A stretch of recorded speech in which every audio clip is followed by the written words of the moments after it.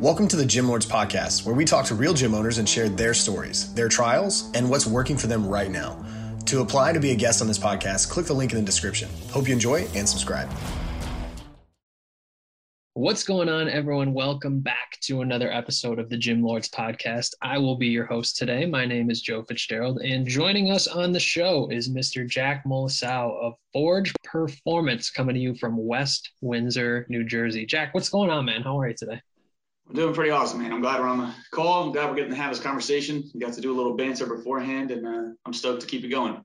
I'm excited to dive into the intricacies of this business, and it sounds like there's been a couple of evolutions of what Forge Performance is along the way. But Jack, I don't want to paint on your canvas. First and foremost, for the people tuning in with knowledge of the fitness industry, tell us a little bit about Forge as it is now. What is Forge, and what is this about? Perfect. So as you said, we're in West Windsor, and we've kind of gone through this journey of the simple nuts and bolts is we advertise ourselves as a semi-private coaching facility, right? So people that have in the industry and know things that have been developed from like the Cosgroves, kind of making that whole semi-private nature. Yep. When I opened the gym 7 years ago, I used their model as a way to get the ball rolling. And then over the past 7 years, we've adjusted it and adapted it to make it a model that fits our demographic a little bit better and our specific outcomes. And in addition to the fitness side of things, obviously we offer the programming, et cetera. On the nutritional side, everybody gets the same level of support on the nutritional side. And we kind of map that off of a precision nutrition approach to John Berardi. So we kind of, as we were going through the process, we first looked at the people we wanted to emulate, the people that did everything really, really well. And then we took it and we adapted it and we nitpicked and we found a way to make it match our needs a little bit more particular. And that has taken us to where we are now, and we're pretty happy with it, and we'll just keep improving it. Yeah. I tell the story of Alan and Rachel Cosgrove talking about Alan having cancer and going through chemo, Unbelievable. having 8 people sitting in a room and one nurse in charge of keeping them alive, and that sort of pioneering this semi-private model, if you will. And so I really appreciate it. And I think this is an underutilized model in the industries. Even still, a decade later, it's still underutilized for all intents and purposes. But Jack, take us back a little bit, right? This is just past 7 years in business now. What sparked the idea in your brain way back when, hey, I'm going to open a gym, I'm going to throw my hat in the ring and be the man in the arena? What really sprouted that idea for you? Fair enough. Well, like most people that are in the fitness industry, we all grew up in some version of some kind of athletic story of some sort, our own struggle, et cetera. Sure. So that was like my original interest in seeing kind of, wow, if you take control of yourself and you control your environment, and you can really make a change in your life, right? You could be something better in some way or another. So that was what, like, the very early on. So when I was back in high school, I already kind of set a timeline of by the time I was 25, I needed to open a gym. So I kind of laid back the timeline in which what needed to happen in order to get there. And so as I made it through my school career, educating myself in different ways, participating in different mentorships, et cetera, sure, I spent most of my time before opening kind of trying to learn, not just from the fitness side. I was always very interested in how to organize the business side. So taking, working at, like, I was a martial artist back in the day, MMA and things like that. So I worked with a bunch of like MMA gyms, and I looked at how they were kind of organizing their model. Then I started seeing more of like those boot camp type of models, and I kind of got some experience there. Worked with like Parisi's Feed School and things like that. Started to see with more of the youth. And then I worked at a big box gym to see what like the good old fashioned personal training out of a big box gym works. So the whole time I was doing all that, I was trying to figure out essentially what environments that I liked and what environments I didn't like, and what about those environments I liked and didn't like, and what I thought didn't work. So the last place I was at was a big box gym, and I kind of gave myself like 2 years to experience everything and work on building my own book and my own career, of course, but really learning the ins and outs of running a big box gym. And that was probably around the time when I was doubling down with things like doing the Cosgrove mentorships and pieces like that, and kind of getting more experience in that side of things. And I just started comparing the different models, and I realized that in my eyes, because it is definitely appropriate in many places and shapes and forms, but in my eyes and who I was serving, personal training was a very ineffective and very inefficient system for what I was trying to accomplish. And then when you put it within the system of a big box gym, there was very little control that a coach had in order to kind of improve the overall system, right? So after about 2 years, I kind of reached the peak. I was started youth training programs there. I did a bunch of stuff, and I kept running into a very low ceiling in terms of what I was being offered and my ability. So that also taught me potentially mismanagement and how important that is to take care of your employees and things like that. So harsh lesson to learn too. Yep. So because if things were organized a little differently, there's a good chance I would have stayed there longer and contributed to that company more and built something bigger and better. Yep. But instead, my 2 years was kind of coming up, kind of hit my peak in what I wanted to accomplish. So I decided to pull the trigger and found myself a space and opened January of 2015. And the original setup was that idea of first trying to just figure out a more efficient way to do personal training that also not only was it giving a good quality experience to the member, one of the most important things to me was how do we take care of the coaches in the industry? Because that was something I was not experiencing in the big box gym. And every personal trainer out there, of course, you can make a decent buck, but you get no time off, you get sick, you're screwed, you're in and out. And, our industry was not providing the same things that all other industries provided. So I kind of took it upon myself to say, I'm going to see if I could figure this out a little bit better and create a place where I think if we handle our coaches first, we get to build an environment where if they're being taken care of, then they have the opportunity to stay in the industry longer, which means that they're going to be able to progress and become higher quality, which means that they're going to be looked at as higher quality. We could charge more, we could pay more. And it starts going this circle around. So a part of, in addition to just running a successful small gym and helping clients and everything, a big part of it was how do we build a better system for coaches? Because if we can take care of them, I think we can raise the overall quality in industry. And then therefore people can make actual careers out of this and make this industry really stand out. So yeah, Jack, I could not have said it. I could not have said it any better myself. And the reality is the history of one-on-one personal training is limiting. We only have so many hours in a day, and I can only train so many people.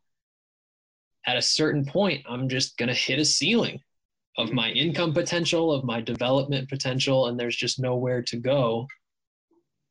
To your point, that's probably going to lead to turnover. We're not able to hold trainers past that point. And so you shifted the focus. Of course, we're focused on the clients. Of course, at the end of the day, they're the ones paying the bills. But if you can pour more of your energy into your team, your staff, and helping them develop, down the line should probably take care of itself for the most part. And so I appreciate where you're spending your energy. Now, talk to us a little bit about the service, right? We've said semi-private a handful of times here, but that word, that name has gotten bastardized in our industry a little bit over the years. What does that mean for you guys? How many people are in a typical group? Cool. So it started out at being 4. It was 4 people per coach. But that was also the time in which programs were being written and printed out on Excel spreadsheets, and people were going through all that. Yep. And people's programs were, everybody was a special snowflake. So everybody's program had to look different somehow, of course, because there's no 2 people that could do the same program. So those were some of the mistakes that we were kind of making on our end. And as we built our system better and better, we've incorporated some better technology. We've narrowed in on who we're working with so that instead of writing 100 different programs for 100 different vastly people, we were able to write a handful of programs that need minor adjustments to suit a more narrowed in clientele. And then therefore, when they come into the facility, they're a little bit more capable. Plus, like I said, with the technology and everything, so everything is delivered through TrueCoach right now. We have like support lessons and everything that go with our program. So we built a better system, which again, makes it easier on the coach. So now it's 6-to-1 is the overall ratio. 6 is kind of like the maximum number that we could feel we could still put all the quality of coaching into the process. But we really just just like with one-on-one training, like you can count to 10. You don't need me to count to 10, right? So we just started seeing what things do people really need, and that's what they're actually paying you for, and that's what they're actually coming for. So when we narrowed in on what those things were, we found that to be a more appropriate kind of set point for us. Yeah, and it's been working really well. The intangibles of the semi-private model in the camaraderie and the competitiveness and the social aspect to it also provide a lot of value for people. I've found that the more people that I talk to that have spent time in the one-on-one space, the consistent theme is that there's a lot of dead time. There's a lot of you just can't talk to somebody nonstop for an hour multiple times a week, 52 weeks a year. Yeah. The more we can get, the more people we can involve in that group, the better. But to your point, there's diminishing returns at a certain level, and 6 for you guys has been that real target. What does that look like in terms of your overall membership? How many people do we serve in total? So currently we're right at about 115 to 120 members in-house. Okay. We do have some extended programs and stuff, but we kind of pretend they don't exist. They're kind of like the testers and the floaters outside of that. Gotcha. And as we kind of talked about, just logistically based on the amount of space we have and the number of hours in the day, et cetera, we're really kind of right there at approaching that capacity point. So we have numbers actually closer down to handle about 15 more members until we have to do some reorganizing. And if we get lucky and everybody shows up at the times that are quiet, great, and we'll be able to have more space. Yeah. It'd be great if people just randomly want to work out at those slow times. But realistically, when it comes down to the needs of the clientele, once we get 15 more locked in members, then we will kind of reassess a little bit, see what we can kind of negotiate with certain logistics. And if we can get a couple more, we get a couple more, but we're kind of right there. Yeah. And certainly an exciting problem to navigate. I think a lot of gym owners that ultimately listen to this are constantly trying to figure out, how do we get more people? How do we get them to the right times in the right services? One interesting thought experiment in our field, especially with this more higher level coaching, is pricing and why we chose the pricing that we did. Where do most of your customers fall in terms of what they pay for a membership? There's not a lot of options, to be honest. One of the big changes when we talk about COVID and how we kind of revamped some things, going into COVID, we had much more of a greater kind of variety of things. And it was based on frequency of training. It was based on whether or not they were participating in nutrition coaching, et cetera. And so going into COVID back then, we actually had a lot more members. We had closer to 200 members, and the average membership was closer to like a $323 a month.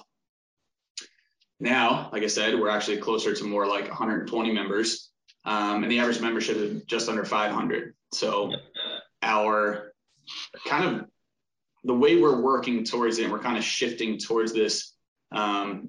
600 is kind of like the base every 4 weeks. That's like the membership. $150 a week is kind of what we've been setting as our kind of go-to point. I think that's really appropriate. It's really fair across the board. It could be more, but based on what we offer and we deliver, of course, it could be more. But we're finding that line between setting a fair business that provides great profit and does really well from a business standpoint, but is also a more accessible option. And back to like the personal training option, right? It's expensive, right? And I think one of the things I didn't like about, if you're a personal trainer and you have a full book and you're saying, well, how do I make more money? Well, anybody you talk to that's a mentor is going to say, the first thing you do is raise your prices, right? Like we all do. But if you keep raising your prices, sure, you can potentially keep making more money, but you also start to niche yourself into a certain clientele. Yeah. So hedge out.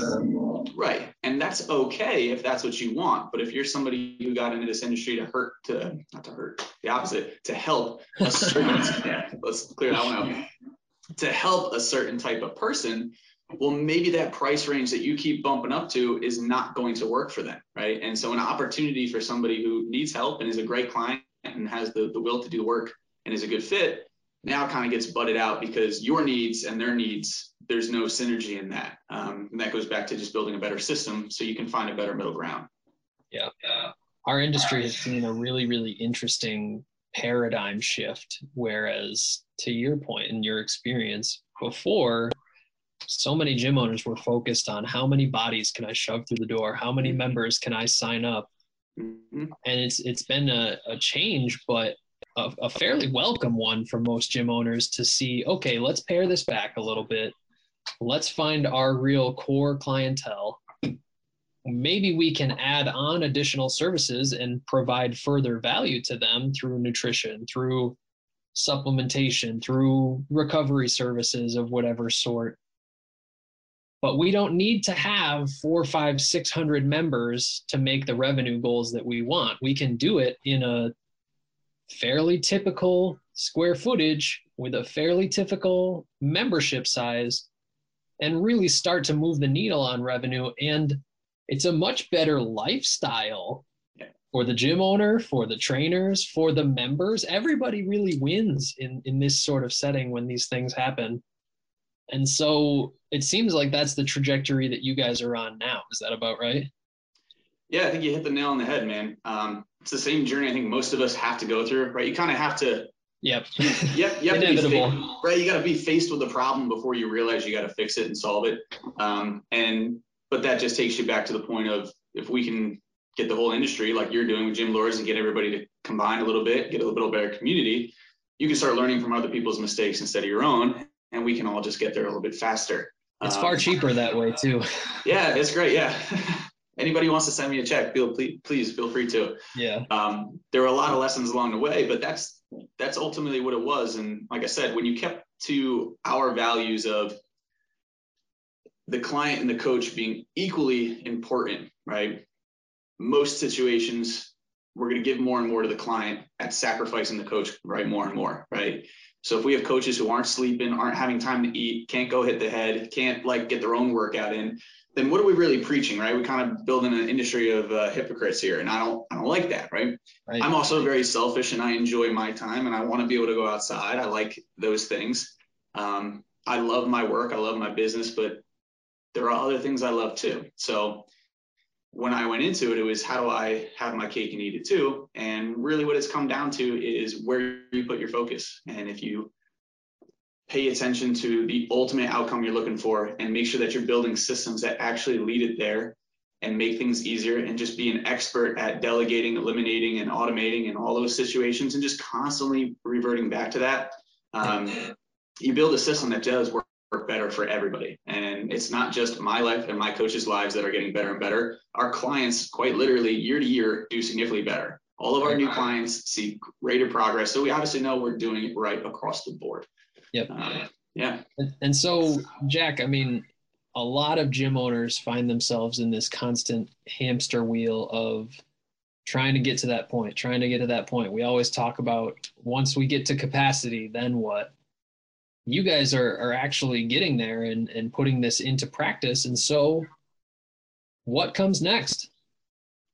There you go. I mean, part of it is kind of what we said just before we started this, was going into COVID, we were at capacity in a different way.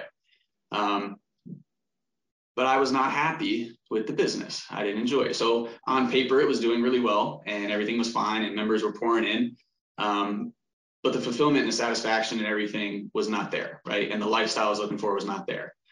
And that's not just me. We'll say I speak on behalf of the coaching staff. So part of it is, when you do feel like you're reaching to that point of capacity, is there's a cool line that says, it doesn't matter how good you are, how fast you can climb that ladder. If the ladder's on the wrong wall, you're going to end up in the wrong place, right? So sometimes it's important when you're reaching that point to take a step back and first adjust if you're reaching the pinnacle that you were hoping for, right? Because then you get to make some adjustments. Because every member you get, it gets a little harder to say no to people, the more you have it, right? You feel success, you obviously want to keep going with it.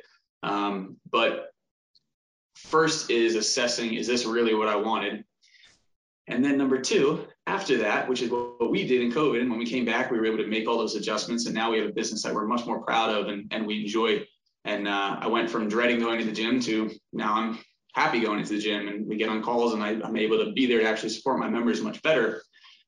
Now we get to look to the future, and there's it's been 7 years, and outside of being an entrepreneur, for the most part, well, inside of being an entrepreneur too, every 7 years, people tend to want to do something different, right? Things need to evolve, right? There's this cycle that we all go through. And so our business is kind of reaching a point where at the end of this year, we should be at a point where we've kind of really tested all of our systems to make it sustainable across the board, which allows myself and anybody who wants to kind of maybe progress into other areas, we have the opportunity to do so without sacrificing the thing that got us there, right? So our foundation was set. So now it really kind of comes down to, well, what do you want to do is what I ask myself. And, my current excitement and passions is twofold. There's what's next for the gym. And as I said, we're reaching capacity. So we kind of run into this problem of, well, more members isn't going to do it. So that goes back to the other adage of, well, okay, how do we either get more income from the same number of members, right? What other services we can offer, or what potential services that are very close to what we do, so it's really appropriate and it's a good transition, and we already have a lot of systems to support it, so we don't have to start entirely over. What services can we offer that is a slight askew of what we do now that can kind of be like a feeder program? So this is something that anybody out there, if you guys are trying it, let me know how it's worked for you. But what we talked about earlier was the idea of, our gym itself, our in-house gym, it does require a certain level of commitment from people, right? We kind of expect people to be there 3 days a week. We're doing nutrition coaching with them. There's daily check-ins, there's weekly lessons. There's a lot, right? Now, it's all the support and help that we want to be able to give somebody, and we're offering it as well as we can, but not everybody is ready for that level of a commitment. So if we can create a program that is a slightly watered down, even simpler version of what we do for somebody to take advantage of before they join a gym. So it could be getting the basics of nutrition, which you don't need a gym to do. You can learn how to take control of your eating, learn how to build the habits to support you in your lifestyle, get yourself to sleep, get yourself feeling good, get yourself feeling like, all right, now I actually want to go do something. Great. So why don't we start with, why don't you get outside and go for a walk? Or do you have hobbies that you like? Do you want to pick up a sport, right? Do something that's enjoying, gives you joy, because exercise in itself, building strength, all that stuff, that is essential for somebody to stay strong long-term. But if you hate it, then you're probably not going to be able to sustain it, right? So if we can find a way for people, to constantly see how this fits into their life, as opposed to them having to kind of fit a certain mold one way or another, or have some kind of, marketed specific name to their diet, specific name to how they work out, just work out with whatever works for you, right? And then if you have specific goals, that's when your approach needs to get a little more specific. But most people in general population, they all want the same thing, right? They want to get a little stronger. They want to build some muscle. They want to lose some weight. They want to have the energy to go through their day. They don't want to be stressed all the time. So we really bleed over into the kind of life management side of things and helping people get to the point where they can live life to the fullest, right? Yeah. And that's kind of where we're going. So some kind of feeder program like that would be ideal.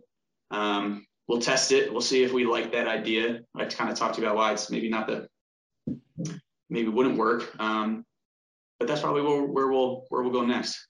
Yeah. It's always really important. We talk about the natural chain of the client journey and trying to upsell or ascend into to higher programs. But if we can start that journey at an earlier point, we can provide more value, and it's better for the business in terms of sheer dollars and cents in the long run as well. And so it's an interesting thought experiment to go the opposite way, to try to start even earlier. But I think one that may be really, really necessary here, especially just from a societal perspective of 18 months of a lot of people pretty inactive. And so we're at an interesting need for this sort of starter pack, if you will, of fitness and health. And so I'm sure that you'll find a way to have success. And like any other product or service that we offer in the industry, launch it, see what the response is, tweak it and adjust it, and move forward from there. And so, Jack, that's probably a pretty good place for us to start to wrap this thing up. But for people interested in learning a little bit more about Forge and what you guys do, Is there a website? Is there social media? Where can people find you? Yeah, so most of our website and everything is tailored towards the client side of things, but I do have an Instagram like everybody else. It's Forge Coach Jack. I've been a little stagnant on my posts for quite some time, but over the next month or so, part of this year will be me talking a little bit more about this side of stuff. As I said, my interest is a little bit more on the side of how do we help, just like how I'm trying to find like more of a feeder program for our clients. Well, there's a lot of mentorships that are out there for people that are running businesses and not ultimately seeing what they want to see, right? So I'm a big fan of, kind of fixing the problem or kind of starting off on a better place so that we could avoid these problems down the hall. So I'd like to spend a lot of time, especially in our local area, and the internship that we offer with coaches to help them get a better footing from the start and help them kind of visualize ultimately how this process will look. So hopefully in the next month, you'll see some more posts and things like that, but I'm always willing to talk about it. But Forge Coach Jack on Instagram, or you could always just shoot me an email at jack@forgecoach.com. And if anybody wants to have basically one of these little podcasts, just hop on a phone and talk things through. I think it's really important for us to get outside of our own little bubbles and see what the rest of the world is doing. Agreed. It's really easy to stay, you work all day, you're constantly focused on it.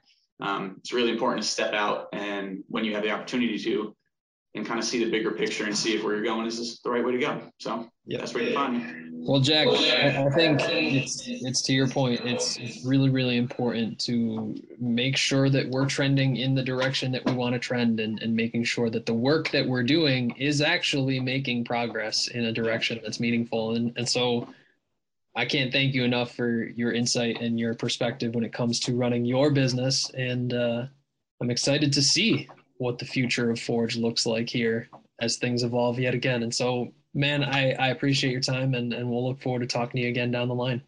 Exactly, man. I'm excited to see what it turns into too. All right. So have a great one. Thank you very much.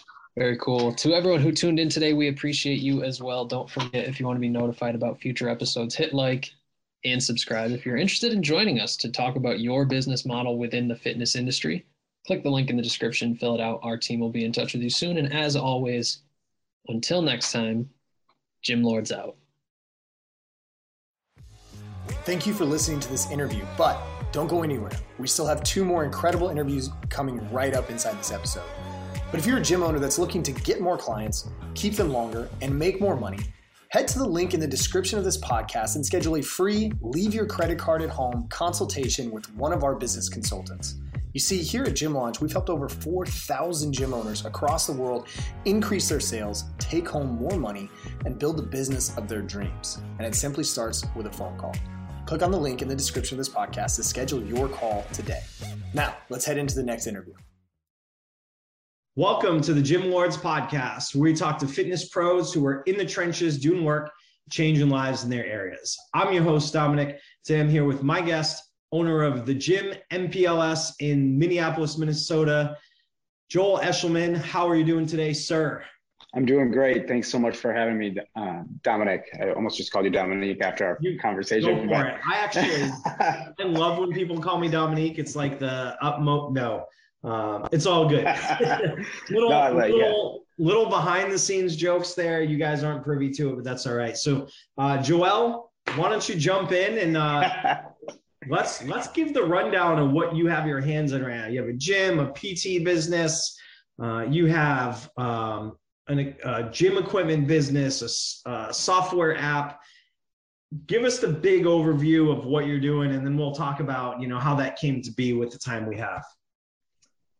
Oh man, that's a big question. So I started my PT business years ago, 11 years ago, I believe it is now.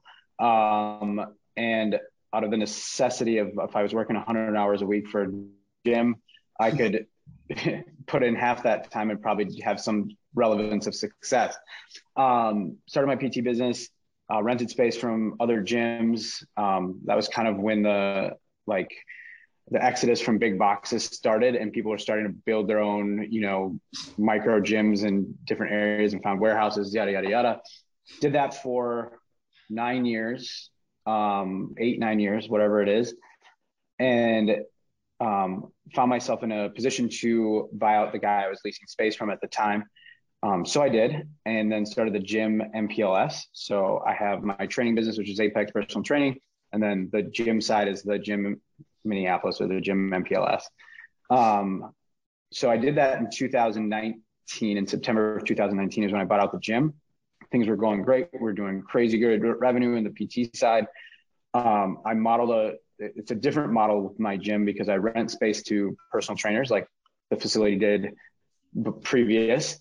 And then I have a small membership that we don't know what the cap is, but we're capping it because we're what I like to call a training first gym.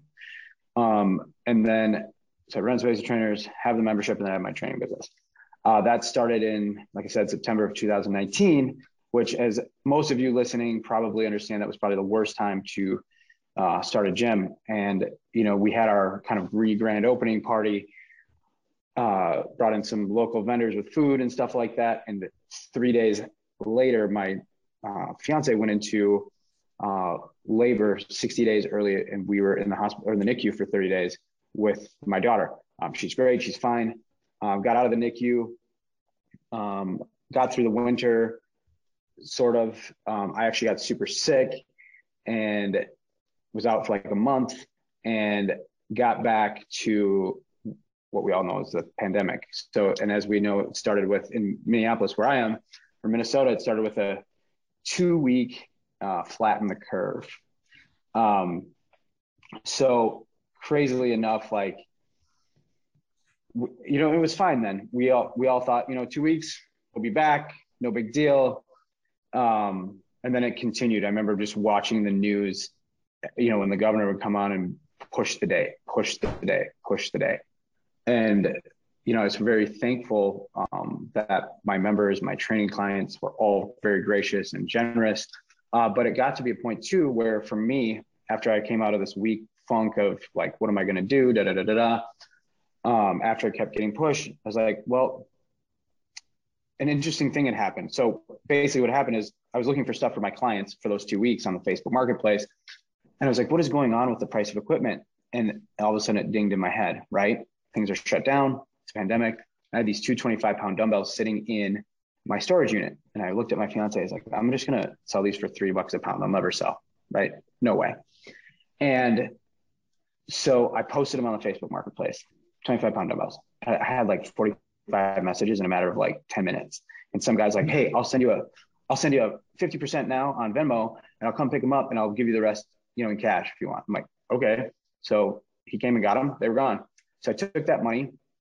I didn't have anything else going on. So I took that money, bought something else, marked it up a little bit, and kept on going. And then I was like going around my gym, and I was like, oh, we don't need this anymore. We don't need this. And so I started like just posting stuff on the marketplace, and I saved like $1,000 in like 3.5 days or 4 days or whatever it was. And so I went to one of my wholesalers in town. I was like, Todd, I have $1,000. Like, what can I buy? And he's like, here, you know, and I bought $1,000 worth of things I thought would sell. And my first ad on Facebook Marketplace was $10 or cheaper than Rogue, save on shipping. $10 cheaper than Rogue, save on shipping. So I like literally just, I didn't know what I was doing. I sold all that stuff literally in 2 days. It was gone, and I made $4K. I was like, there's something here. And not to get into this, just the story of me selling equipment, but I went from it literally, like I said, it had nothing else going on. Everybody was at home, right? So I was driving around to people's houses and buying equipment, like on the market. This is all on marketplace, right? Buying and selling. I ended up having it 9 at one point, 10 by 20 storage units. That's where I would sell it out of, full of used equipment. And I mean, it was insane. I bought it's like 30,000 pounds of old metal steel that came out of a local college because the gym was getting redone. And for my labor, I paid like 25 cents a pound, and I sold it all for an average of $190. And I was sitting on some old milled York. So for those of you who are metalheads, old milled York is, no matter what, you can charge $250 a pound. Guys will drive from God knows where to buy it, you know, like pre-stamp. I have a weight education just by buying and selling all this used stuff. So anyway, so stacked cash, it was great. it gave me something to do. And then another gym owner and I kind of partnered up and collaborated and started ordering stuff. He had a connect in China, and we started ordering stuff from China. And we were piggybacking containers. And then I don't remember what month it was. I think it was April. No, it wasn't April. June, we ordered our first container, like full container of fitness equipment. And then we ordered our second one. And it's interesting. We wanted to get order flow. And he had another partner who was actually a big name in the fitness industry. He sold his company, equipment company, for supposed lots of money. And that partnership with him fell through. And so I had not full reign, but Max and I partnered up to do what we're doing now. And it's literally become like one of the hugest parts of what we do when it comes to revenue. But I mean, crazy logistic things. Our second container showed up before our first container because we thought we were going to do it on a pre-sale business, right? And so, sorry, it got dinged. I don't know how to turn that off. But anyways, you can edit that out. So what happens is containers we had no idea when they were coming. So we had to literally stop the pre-sale business and just literally as the containers come, we would sell it as fast as we could. I was selling on Facebook Marketplace. It was just local pickup only. And between Max and I, we did well over $1 million in sales between the two of us, just in equipment sales alone. From that, the question became for me and for him is that one door gets shut off, or one light gets shut off. I don't ever want to be stuck with my, what in my hand and not have revenue for my family. And so the equipment came along, and then we've developed, I partner with, again, Max, my good friend and gym collaborator. We partner with a company called, it's in a software company that has an app that basically uses a bioanalytical survey and then customizes workouts for people based on that. From there, we are merging into selling staffing for PTs into the bigger companies that need it to help them offset their costs of what is it called? I'm sorry, I lost it earlier with you. Workers' comp claims? Workers' comp claims. Thank you. So companies that work with like truck drivers and distribution and things like that are a mainstay, but really helping offset those costs because they rise like 70% with COVID. It's gone through the roof. People even sitting at home working, it's insane right now. So that's kind of where we're evolving to. And I know that was a lot of information in a very short period of time of what we're doing, because there is a lot that we're doing and trying to continually evolve into how can we surround fitness and how can we surround it, even if it's not in the gym, like what can we do to create impact in people's lives, becoming healthier in different ways. So you got a few things going on there, but what I kind of pick up on the most is, one, you realized, as a lot of people did with the pandemic, that snap a finger, like you said, the lights can go out literally or figuratively. So, all right, we have to be pandemic proof, pandemic resistant, whatever you want to call it. But your focus for, you've been in the training world for a long time. Health and wellness, fitness are what are the way you want to impact lives, and also where all your connections are. Your business partner is a fellow gym owner. Your software company that you're involved in is in health and wellness, more on the preventative side. But there are areas there that you've seen opportunities and have, part out of necessity, part out of, interest in diversification, jumped on them. And, a lot of times it's like, well, how do you get into this stuff? I'm a gym owner, I'm so busy, this and that. Pandemic shut you down. Like you said, you weren't busy at that point. So you're, well, I got to do something, and getting this, nice little arbitrage on gym equipment. Cool. That kickstarts you. Then you say, all right, well, this is worth investing some of my time in. And it seems like it's snowballed from there. You don't have any one thing taking up all of your time and attention, which some people might argue, you know, split attention is split results, but it sounds like you've done it in stages where, at least from the outside looking in, you didn't take all these things on at once. You're like, all right, I have this thing going. I have some logistics figured out. Maybe it doesn't require all of the attention, all the work to come from you. You know, you have your partner, you have a software company. Is there any point during this, with the overlap with shutdowns in, out, in the different companies, where maybe you did a little bit too much too fast, or where you didn't have all your ducks in a row, so you know there weren't enough hours in a day to do what you needed to do? Or have you been just super methodical the whole way across? No, I would say methodical is the least that I was. It was a gong show. I mean, it's just you know, at least in our industry, and I'm sure like the restaurant industry can say this, and we're at the mercy of people who, for whatever reason, have whatever agendas that they have, and it's unfortunate that we're caught in that realm. You know, business planning year over year. What can we compare last year over this year?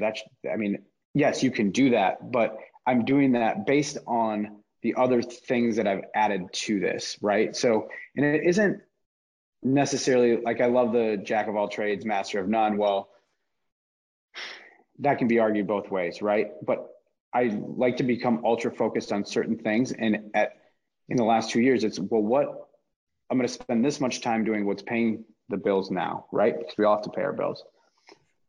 And then I have to spend this much time focused on, you know, concentrated energy on this thing. And I think it's all about creating containers for the needs that are in front of you, right? And so, and I don't do it all. I'm not sitting behind a computer developing software.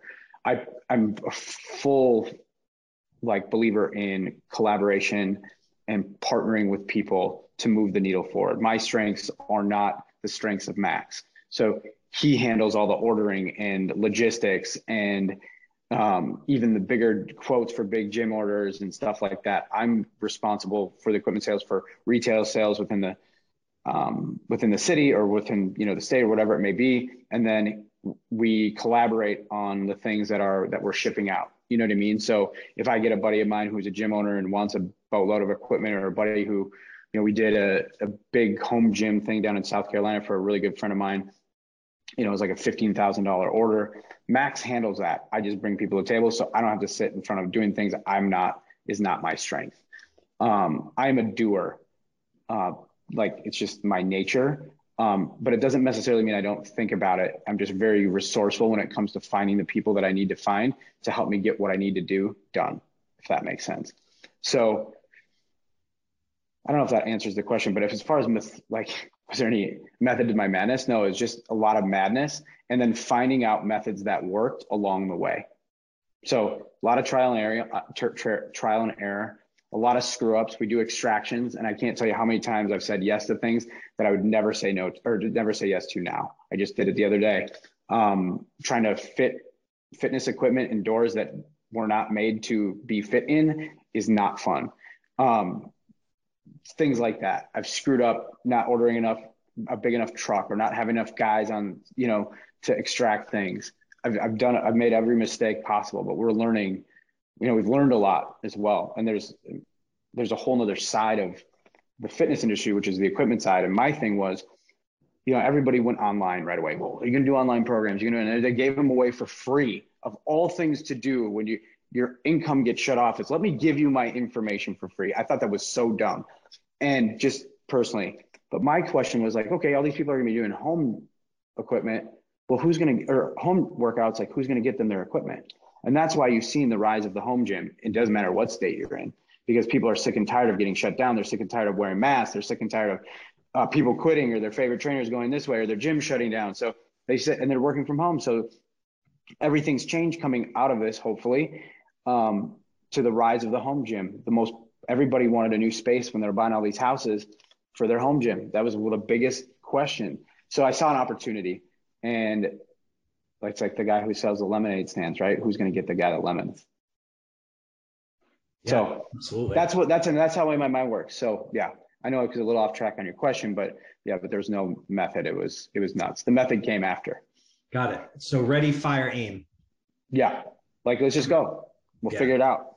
Yeah. So I think one of the things that's going to tie really heavily into that now is time management. So some of these questions, or some of the things, like as far as Apex goes, you just have trainers that work for you. Are you in a gym doing any training at all anymore? I actually am. So it's crazy. My schedule's evolved in the last 2 years, and it's changed. In the last 11 years, it's changed. I'm also an obsessive golfer. And then now I have a daughter and a fiance and all that stuff too. So I'm really trying to manage my time well. As long as I'm home to be able to pick up my daughter by 4 from daycare, I'm generally good. So like I had the last summer, it was like the hours between 10 and 4, I could play golf. If I wanted to, so I get a bunch of work done, and I had I had people working for me, running groups, doing this, doing that. So, but with this employment shortage, I'm actually back in the gym training some, and I'm actually loving it again.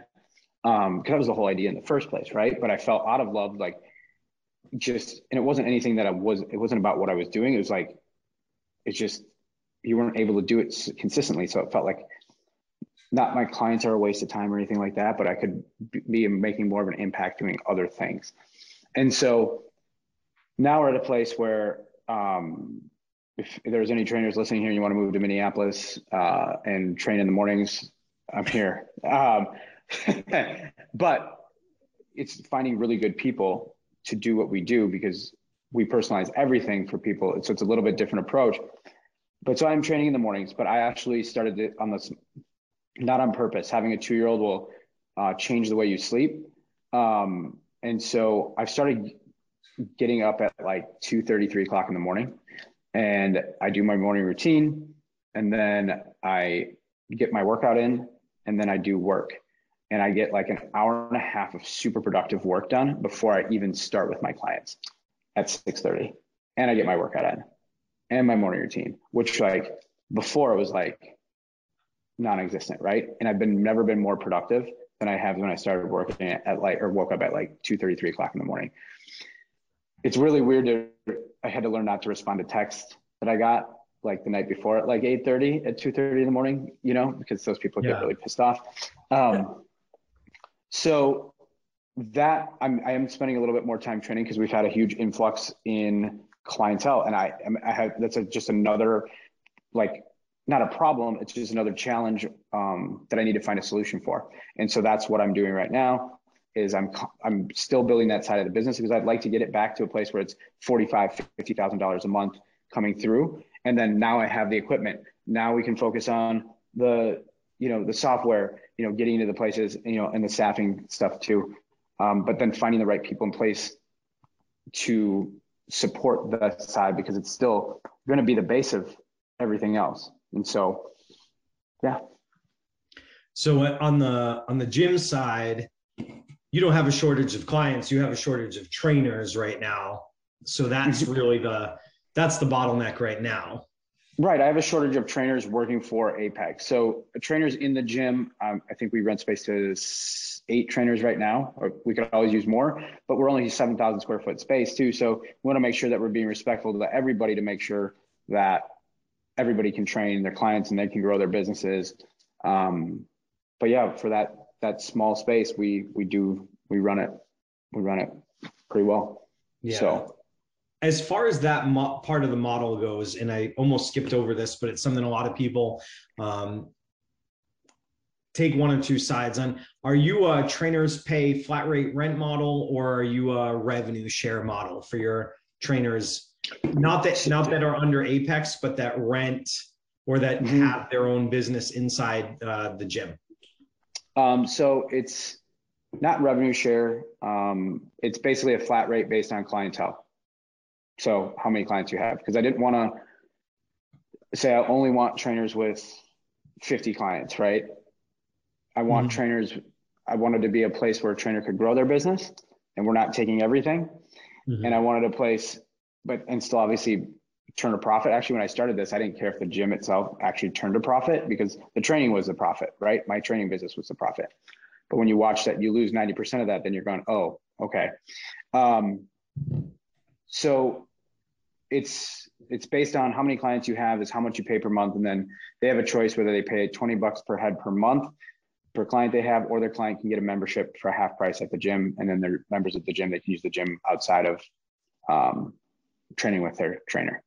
So yeah, I was going to ask, how do you track how many clients a trainer has? Do you have them run their billing through you, or is it sort of an honor system? It's an honor system at this point. If it's ever been an issue, I'm pretty quick to, I'm going to know. It's just if someone's really going to lie to me about 15 clients, I'm going to know that, you know what I mean? There's going to be, it's just, I try to surround myself with good people. And so if someone's going to be dishonest with me, it's a quick cut, right? So they're not my employee. So they're a contractor who's renting space from me. It is, yeah, bye-bye. Yeah. And it says more about them, and it's a conversation. You know, the things do come up because, but here on the flip side of that, it's something I realized in this. I've been in predicaments where, you know, there's a mesh of new people or a mesh of a new trainer coming in, you know, is he going to be a fit? Da, da, da, da. There's still things, right? But I also had to think, I learned this, that I have to think it's not just about that trainer being dishonest. It's also about his clients probably don't know that he's dishonest, right? And then these people really like the gym and they're like coming in to train there. And so I haven't had anybody be dishonest on that side. But just with other issues, I have to explain to people that, hey, it's not just about us. It's also like we can work on the relationship between us and the trainer. We also need to think about the perception that's had by, you know, their clients as well, because they may really love this place and think nothing is wrong. And then all of a sudden he doesn't have a place to train. That's 15 people that have a bad taste in their mouth, because I'm sure we're not going to get the good end of that story. Does that make sense? Doesn't mean that I just give in and I'm like, oh, hey, I don't want a bad name out there. But is this a solution? Can we find a solution to this and resolve it and move forward? And one thing is, you put a bunch of people in a gym, it's a bunch of egos, right? So it's just all it is when you a bunch of trainers in a gym, it's just meshing the egos together and making sure that it can all work itself out. And yeah. Yeah. And the other part of that I think that you and I being around enough trainers in our careers would know that if somebody's underreporting or they could be overreporting, trainers by nature are not clerical personalities. So I think you might have, if anything, there might be more issues with trainers not having or knowing their numbers or having a good handle on their admin side of things, more than them intentionally being dishonest. And I love that you pointed out if there is a possibility, because in some instances you can't prove whether someone's being deliberately dishonest or not, but you see there's an opportunity, a little bit of mentoring, a little bit of coaching, a little bit of, hey, I see this, what's going on? Because you realize I'm not burning one bridge here, it's 15 or 20, and there's Google, there's Yelp, there's Facebook, and a client is going to take their coach's side most of the time. That's the only side they're going to hear.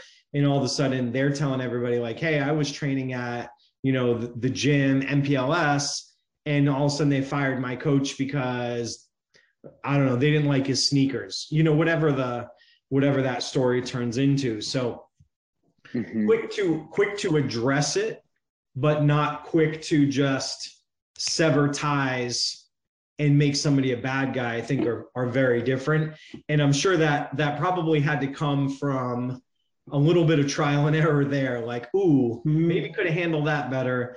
Next time I'm gonna do this, or somebody pointing it out. So I love that you kind of dove a little bit deeper into that. So that's cool. So we are nearing the end of our time here, which sucks because there's probably a million other things that we could dive into. But I just want to go a little bit open forum for a couple minutes for you, because you have multiple ventures going on. You've been in the training, you know, fitness industry for a long time.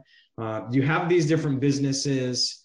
So kind of a two-part question, you know, have you had something that you'd call a driving force or a guiding principle, something that's, you know, led you to be able to hang on and motivate you to try all these different things?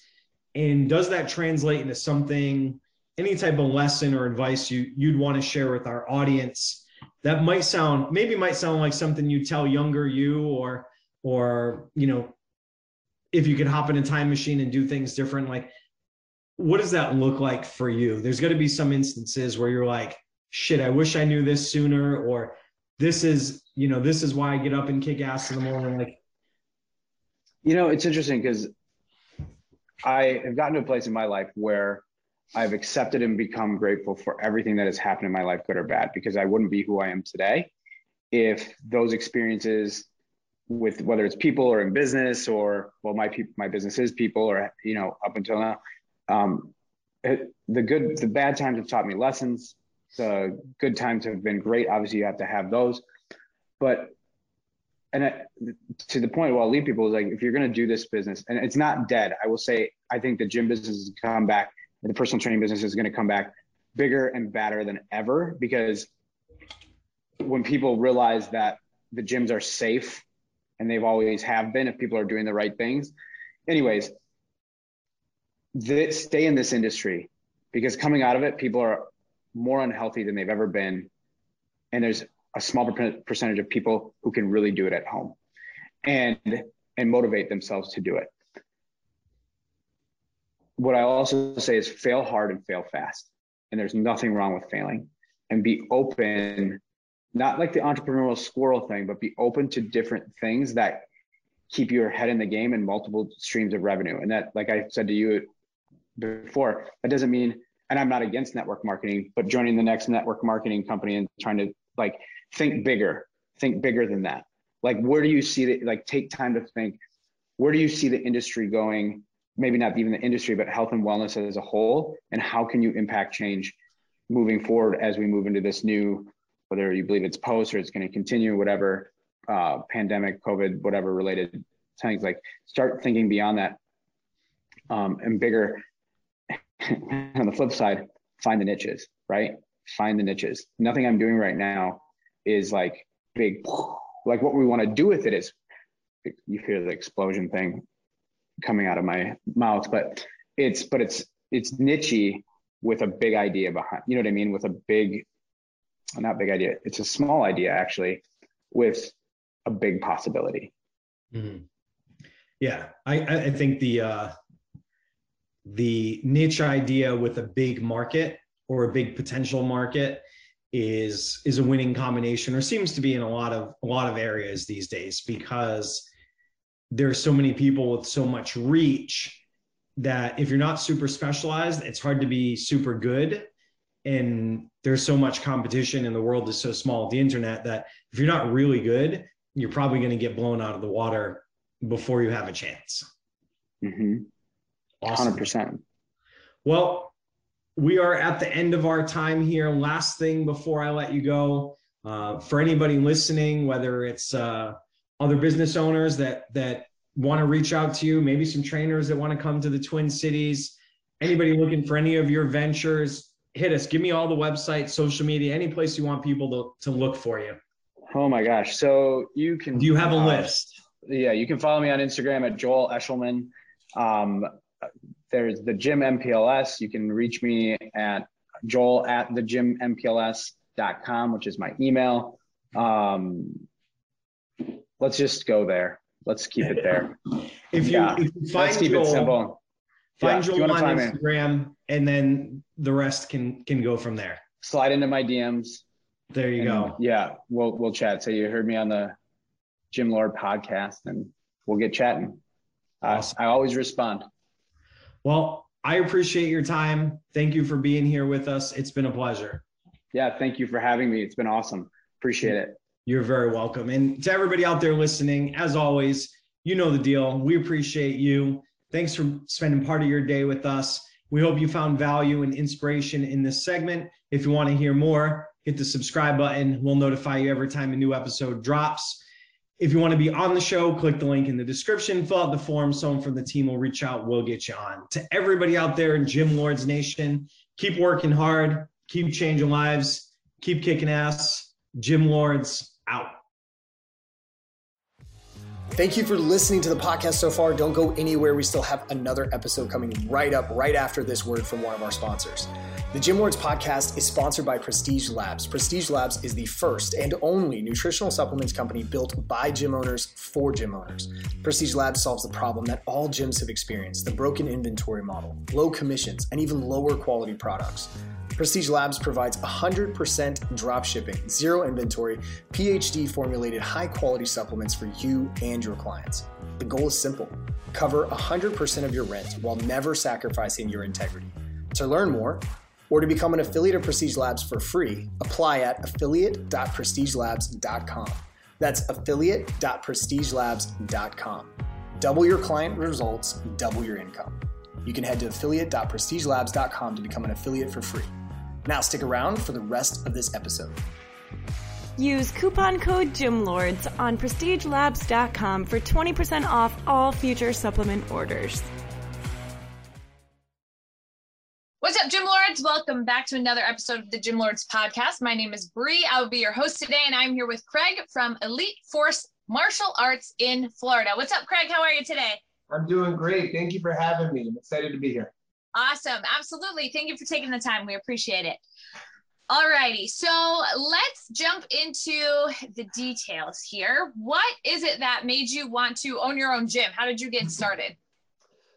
So, rewind back to 1987. I was kind of a chubby 10-year-old kid who was getting bullied a lot and didn't have the confidence to stand up for myself, fight back. In fact, got so bad, my dad used to bring his work truck down to the bus stop, and I'd wait in the truck with him while the bus came so I didn't have to interact with the kids. And this was frustrating to my dad because he's kind of a tough guy. And that led them to putting me in martial arts. And that was right around the time of the Karate Kid was huge. It was the mid 80s. It was, that was just kind of the thing to do, and fell in love with it as a kid, and, knew early on I wanted to be a black belt.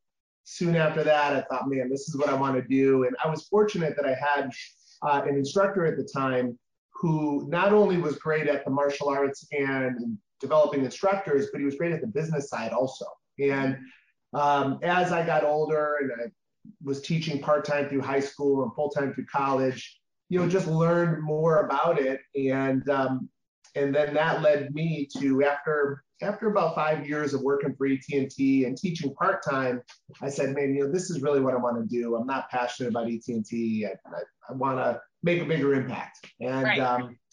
So then, started talking to him, and he had moved to Florida and started a school. And he says, Craig, if you're going to do it, man, Florida's the place. And that's where it was. So I sold my house, quit my job. My parents thought I was crazy, and sold my motorcycle, just trying to minimize everything in life, and off I went. Awesome. I left the day. In fact, I remember the day before I left, it was 30 below zero with the wind chill. And that was a Saturday. And Sunday, my U-Haul was packed up, and I was like gone with the wind, man. Yeah. I was out of there. Absolutely. Yeah, definitely don't blame you. Very relatable there. Definitely a better situation down there in Florida, especially as weather goes. So now it was kind of the passion for, martial arts and your own experiences that kind of led you to wanting to own your own facility and impact more lives in that way. So now, what does your business model currently look like? How do you structure things within your facility? Are we doing group classes, one-on-one training, semi-private sessions? What does that look like? Mm-hmm. So we run about 40 classes per week in our main school. All of them are group classes. We teach pretty much from 3:30 or 4 o'clock up to about 8:30, 9 o'clock. We do privates, but we don't do them in a sense that I have students that only train privately. We do private lessons when our students need a little extra help to get back on track with their progress, or they need to, get caught up for some reason. They were out for a long period of time, and we use it as that. We use private lessons as that, but everything is group.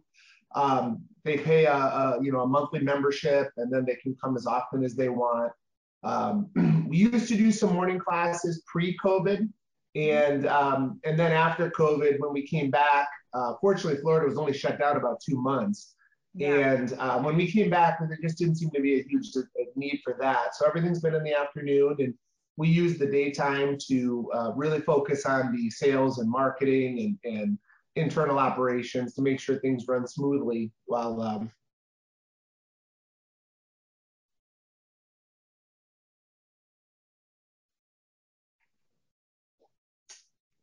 think we froze there for a minute. Okay, I was wondering what happened. Yeah. Yeah, we froze there. The connection was lost. It just went silent for a moment there. So it did, yeah. Yeah. Okay, I'm good now. I saw that it said my internet connection was a little unstable. So. Oh, okay. But no, it's good now, so we should be okay. Okay, good. I'm not sure what you heard, but basically, yeah, classes all afternoon and evening. We're 50% adults. We're 50% kids. So we have kids from 4 years old up to our most mature student we ever had was 74. And he was 74. His wife was 69 when they got their black belt. So that was kind of a cool. That's awesome. Cool experience, yeah. Yeah, And, sure. Working in the gym business, the people you meet are phenomenal. Yes. And we've got one family that we have 3 generations of black belts. We had a family enroll, and both the husband and wife and their kids got their black belts. Well, after they've been in it about 3-4 months.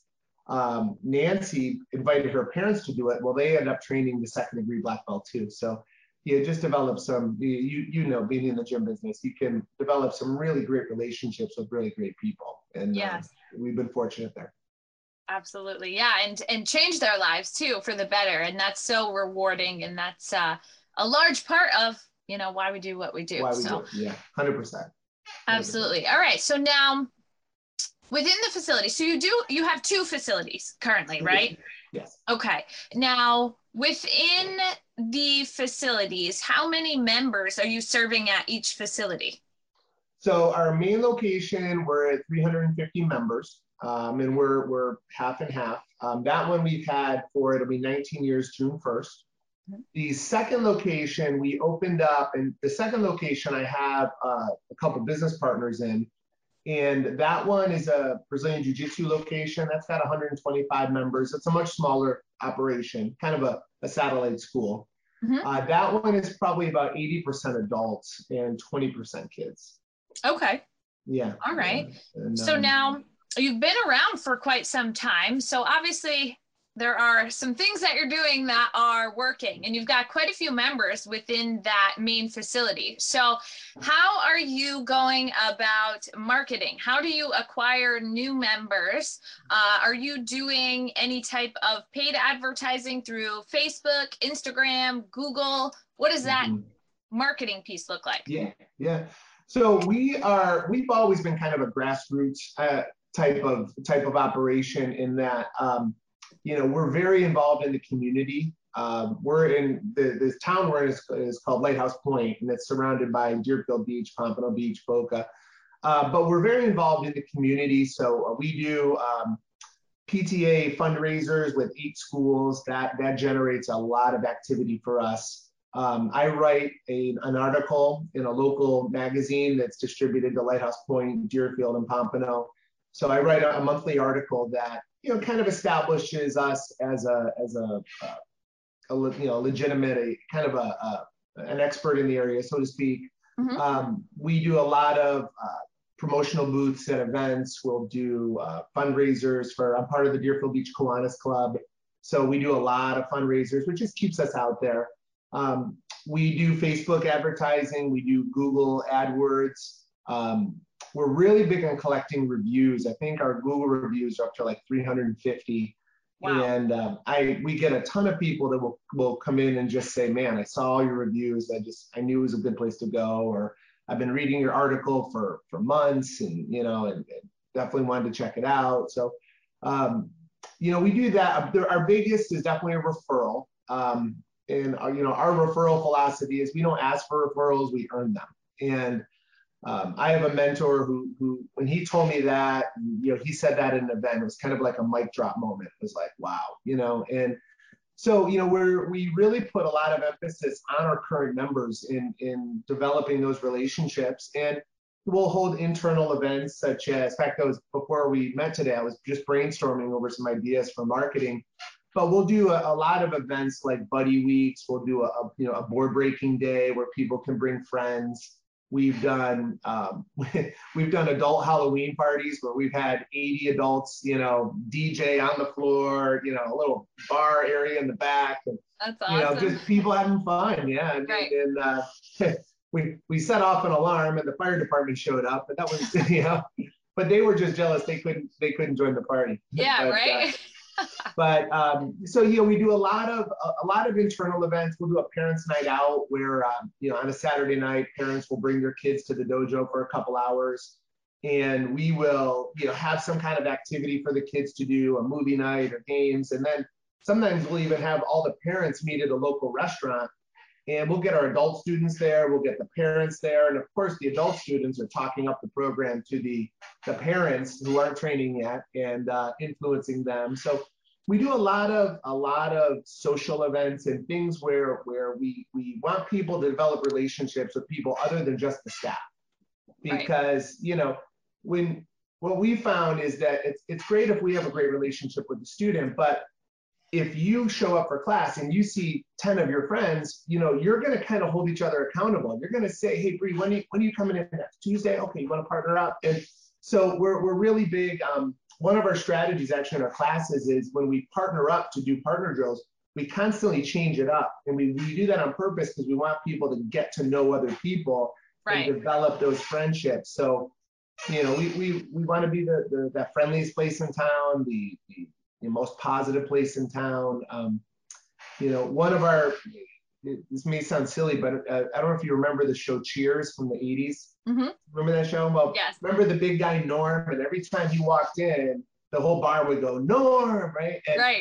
And that, as a business owner, kind of made an impact on me. I'm like, well, no wonder the guy showed up for 11 years. He got greeted like that when he walked in. So one of our marketing strategies is everybody gets a greeting every time they walk in, whether it's like, hey, Bree, how's it going? Or maybe it's just a gesture or a wave or a wink or just something, a smile, something where everybody knows they're acknowledged and we're glad that they're there. Yes. You can't always, go up to them. We try to when we can and give them a hug, but every parent that's there watching, every sibling, we want to know everybody's name. Again, cheers. Sometimes you want to go where everybody knows your name, right? And so we're really big on making people feel important. Mary Kay Ash said, everybody wears a sign on their head that says, make me feel important. Yes. And we remember that. And, nothing makes people feel better than you remembering their name.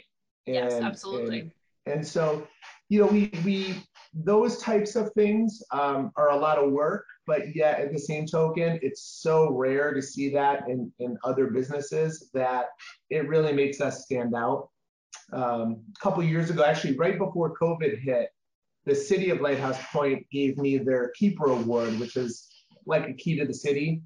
And so that was a really nice honor, and obviously that put us out in front of a lot of people in the community. So, but that's really our approach. We certainly do the digital side. We post on Instagram and Facebook, and just like everybody does, and emails and texts and all that. But I think where we really thrive is making people feel like they're part of a family. Right.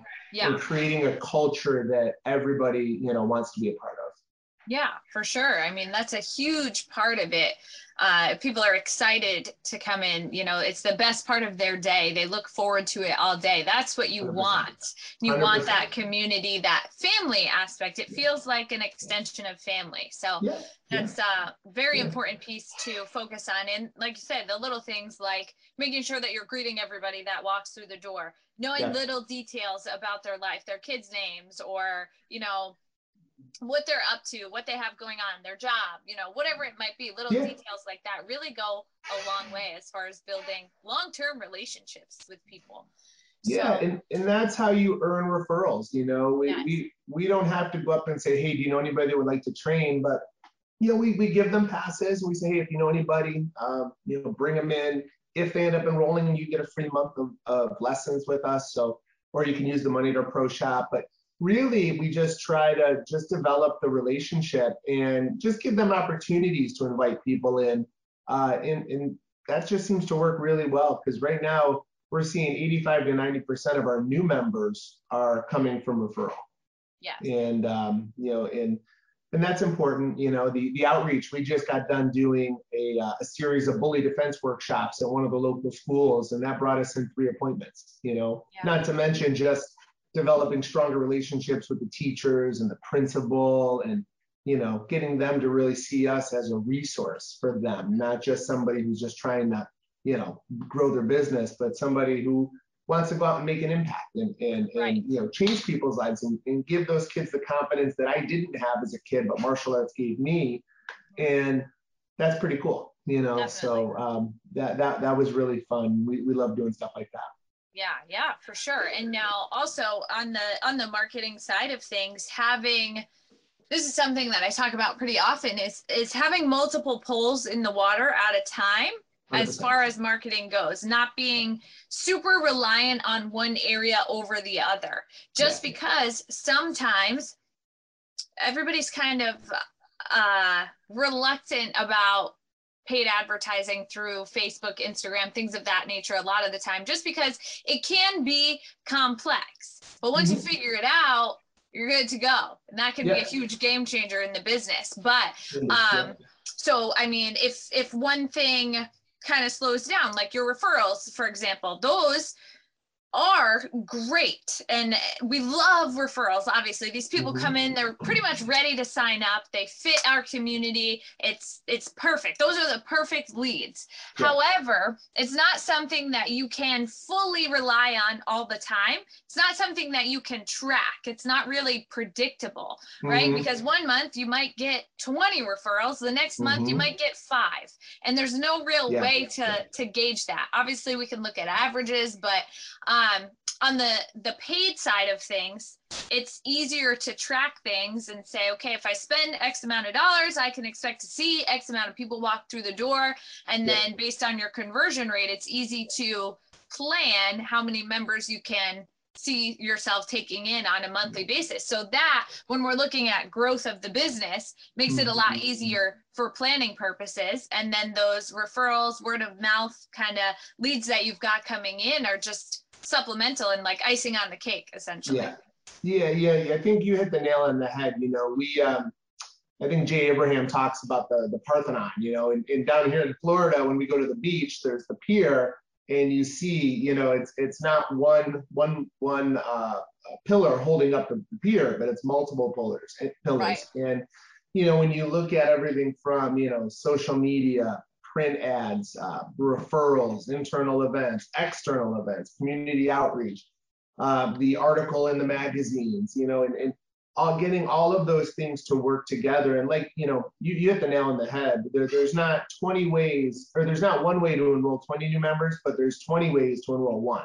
Yes. And if you can just do that, then you're going to be good, and fortunately, where we thrive is retention. So once we get them in the door, we joke around. We're like, Elite Force is like the mafia. There's one way out. No, but we're joking, of course. But it's we really thrive on really just trying to be fair with people, and really serve them and putting their needs ahead of ours. And when you do that consistently with enough people, it just harbors such a tremendous loyalty, where they want to be loyal to you. They want to promote you because they see that you're just not in it for a buck, Right.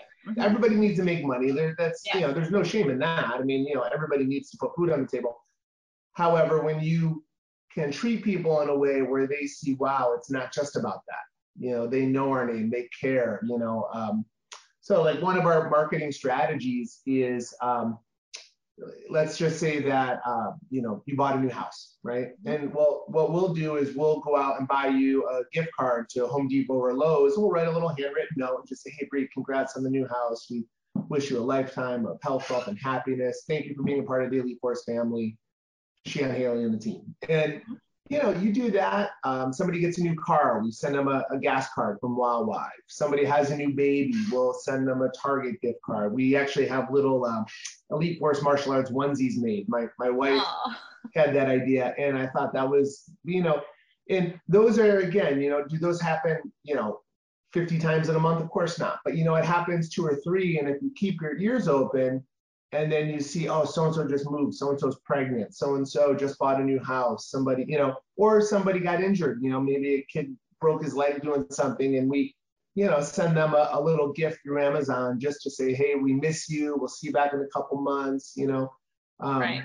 Those things. I remember an adult student who's kind of a, he's like a Bruce Lee fan, and he had injured his shoulder, I believe. He was going to be out for 2 or 3 months, and so I found this collector's edition book on Bruce Lee, and I sent it to him. I mean, you would have thought that I gave him a check for $1 million. He was so happy, and the amount of people he told. So just, I think things like that, where you can add a personal contact, that personal touch, I think that goes a long way with people. Yes, definitely. That's a great tip there. Especially, like you said, it's not something that happens 50 times a month, but little things here and there that really make a large impact. Yeah. So, and, have you heard of the law of 250? Are you familiar with that? I'm not, no. So, I mean, there's a guy that I study. I'm actually rereading one of his books right now. His name is Joe Girard, and he's in the Guinness Book of World Records as the world's greatest salesman. Okay. We froze up. Can you hear me at all? All right. There we Sorry go. about that. Thank God for mobile hotspots, right? Right? Yeah, that's okay. Normally, our internet, we don't have too much problems with it, but of course, right, when we're in the middle. But I know, I don't right? know if but are we good? Can we keep going? Yeah, okay? We can just hop right back in. We can just piece it together. So, basically what I was just, Joe Girard, the world's greatest salesman, he had his law of 250, and basically he had gone to a wedding, was talking to the wedding planner, and he said, what's the average size wedding? And he goes, oh, about 250. And then a few months later, he was attending a funeral and talking to the guy that ran the funeral business, and said, how many people on average come to a funeral? He goes, oh, about 250. And so Joe realized that every time he had an interaction with somebody, that could potentially get to 250 people if it was a positive interaction, and of course if it was a negative, and we know negative news spreads a whole lot faster. So now with the internet and social media, those messages can travel so quickly. So we really try to leverage that law of 250 and really try to make as many positive impressions on people as we possibly can. Yes, absolutely. Super important piece there. So this time of year is big for planning and looking at where we're looking to go for the new year. So what are your main focuses within the business for 2022? Yep. So we have 3 rocks that we're focused on. By the end of Q1, we want to see our membership go up to 375 members.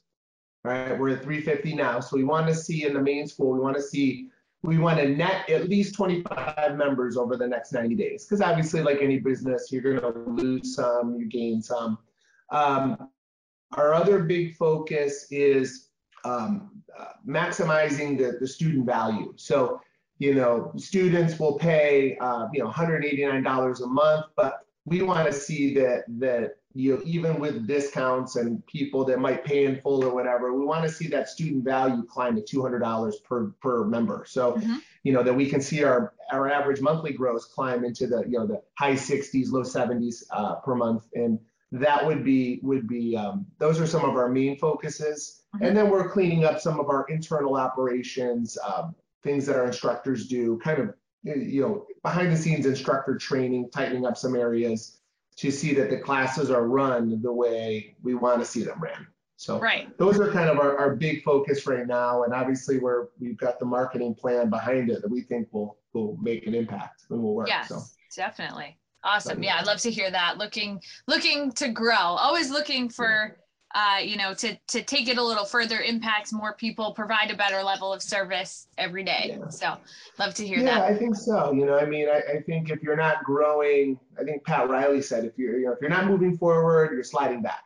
And Exactly. we want to make sure that we're constantly not sitting back on our laurels, but pushing and still trying to strive and grow. And I think that's it just keeps it fun. Yes. No, I don't know, but I like having goals in front of me, and one of my core values is growth. And I want to know that as an entrepreneur, I'm growing, as a martial artist, I'm growing, as a husband, I'm growing, as a father, as a team leader, a boss. I want to know that there's progress happening, because progress leads to happiness. When things are going well and we're seeing growth and progress, that we get excited about that as humans. Yes. So right. That's important to me, to keep that trajectory going up. Yeah, absolutely. Stay in momentum and keep improving just in all areas. So 100%. Yeah, absolutely. So now, one thing before we wrap up here that I always love to ask every gym owner that I speak with is if you could provide a piece of advice for somebody who is considering doing their own thing, opening their own facility, what would that be?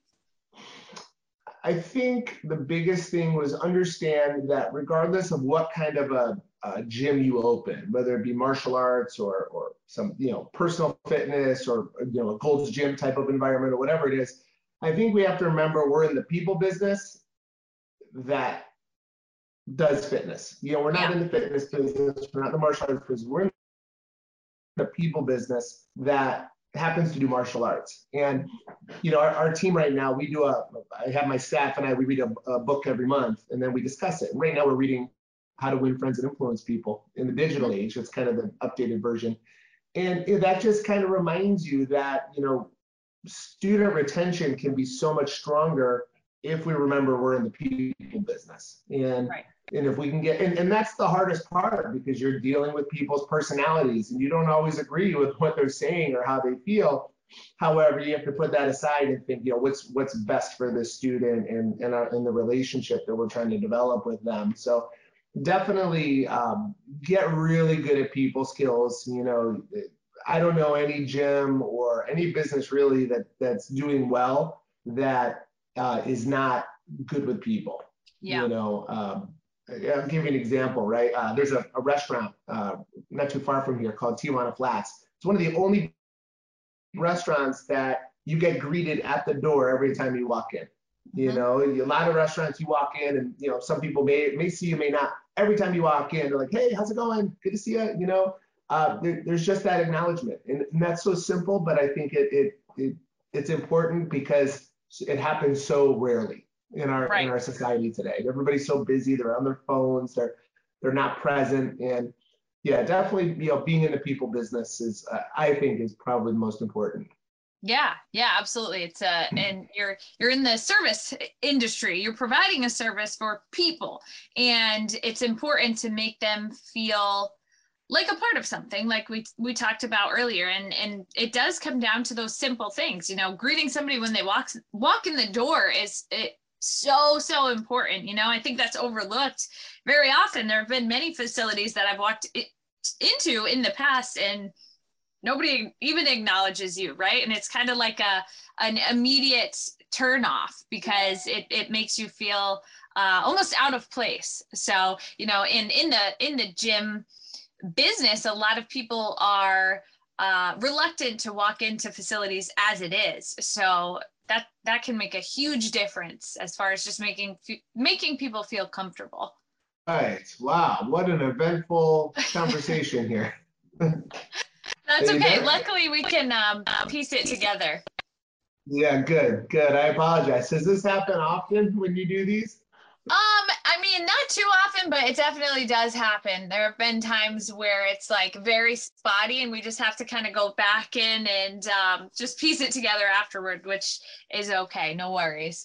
Yeah. Good. I apologize. I of all the times for it to happen, it happens right when we're trying to have a conversation. Okay. Zoom typically draws a lot as far as the internet connection goes. So sometimes it creates a big lag or, it's normal. So no worries. Yeah. All right. So we'll just hop back in and I'll grab just your Instagram, Facebook and whatnot. And then we'll wrap it up and then we'll be good. Awesome. Sounds good. All right. Alrighty. So as we start to wrap up here, where can the listeners find you on social media? So on Facebook, if they facebook.com/SheehanHaley, ShihanHaley. Instagram, Twitter is at Sheehan as well. We use that a lot as a way to get the word out about the dojo. So definitely. If you want to see what we have going on, connect with us there. I'd love to answer any questions or help and just collab, learn from each other. That's the beauty of this and the internet is that we can all, learn from each other and get. Alrighty, I think we dropped it down a little there. Yep. I was just texting you. You froze up on me. Yeah. Yep.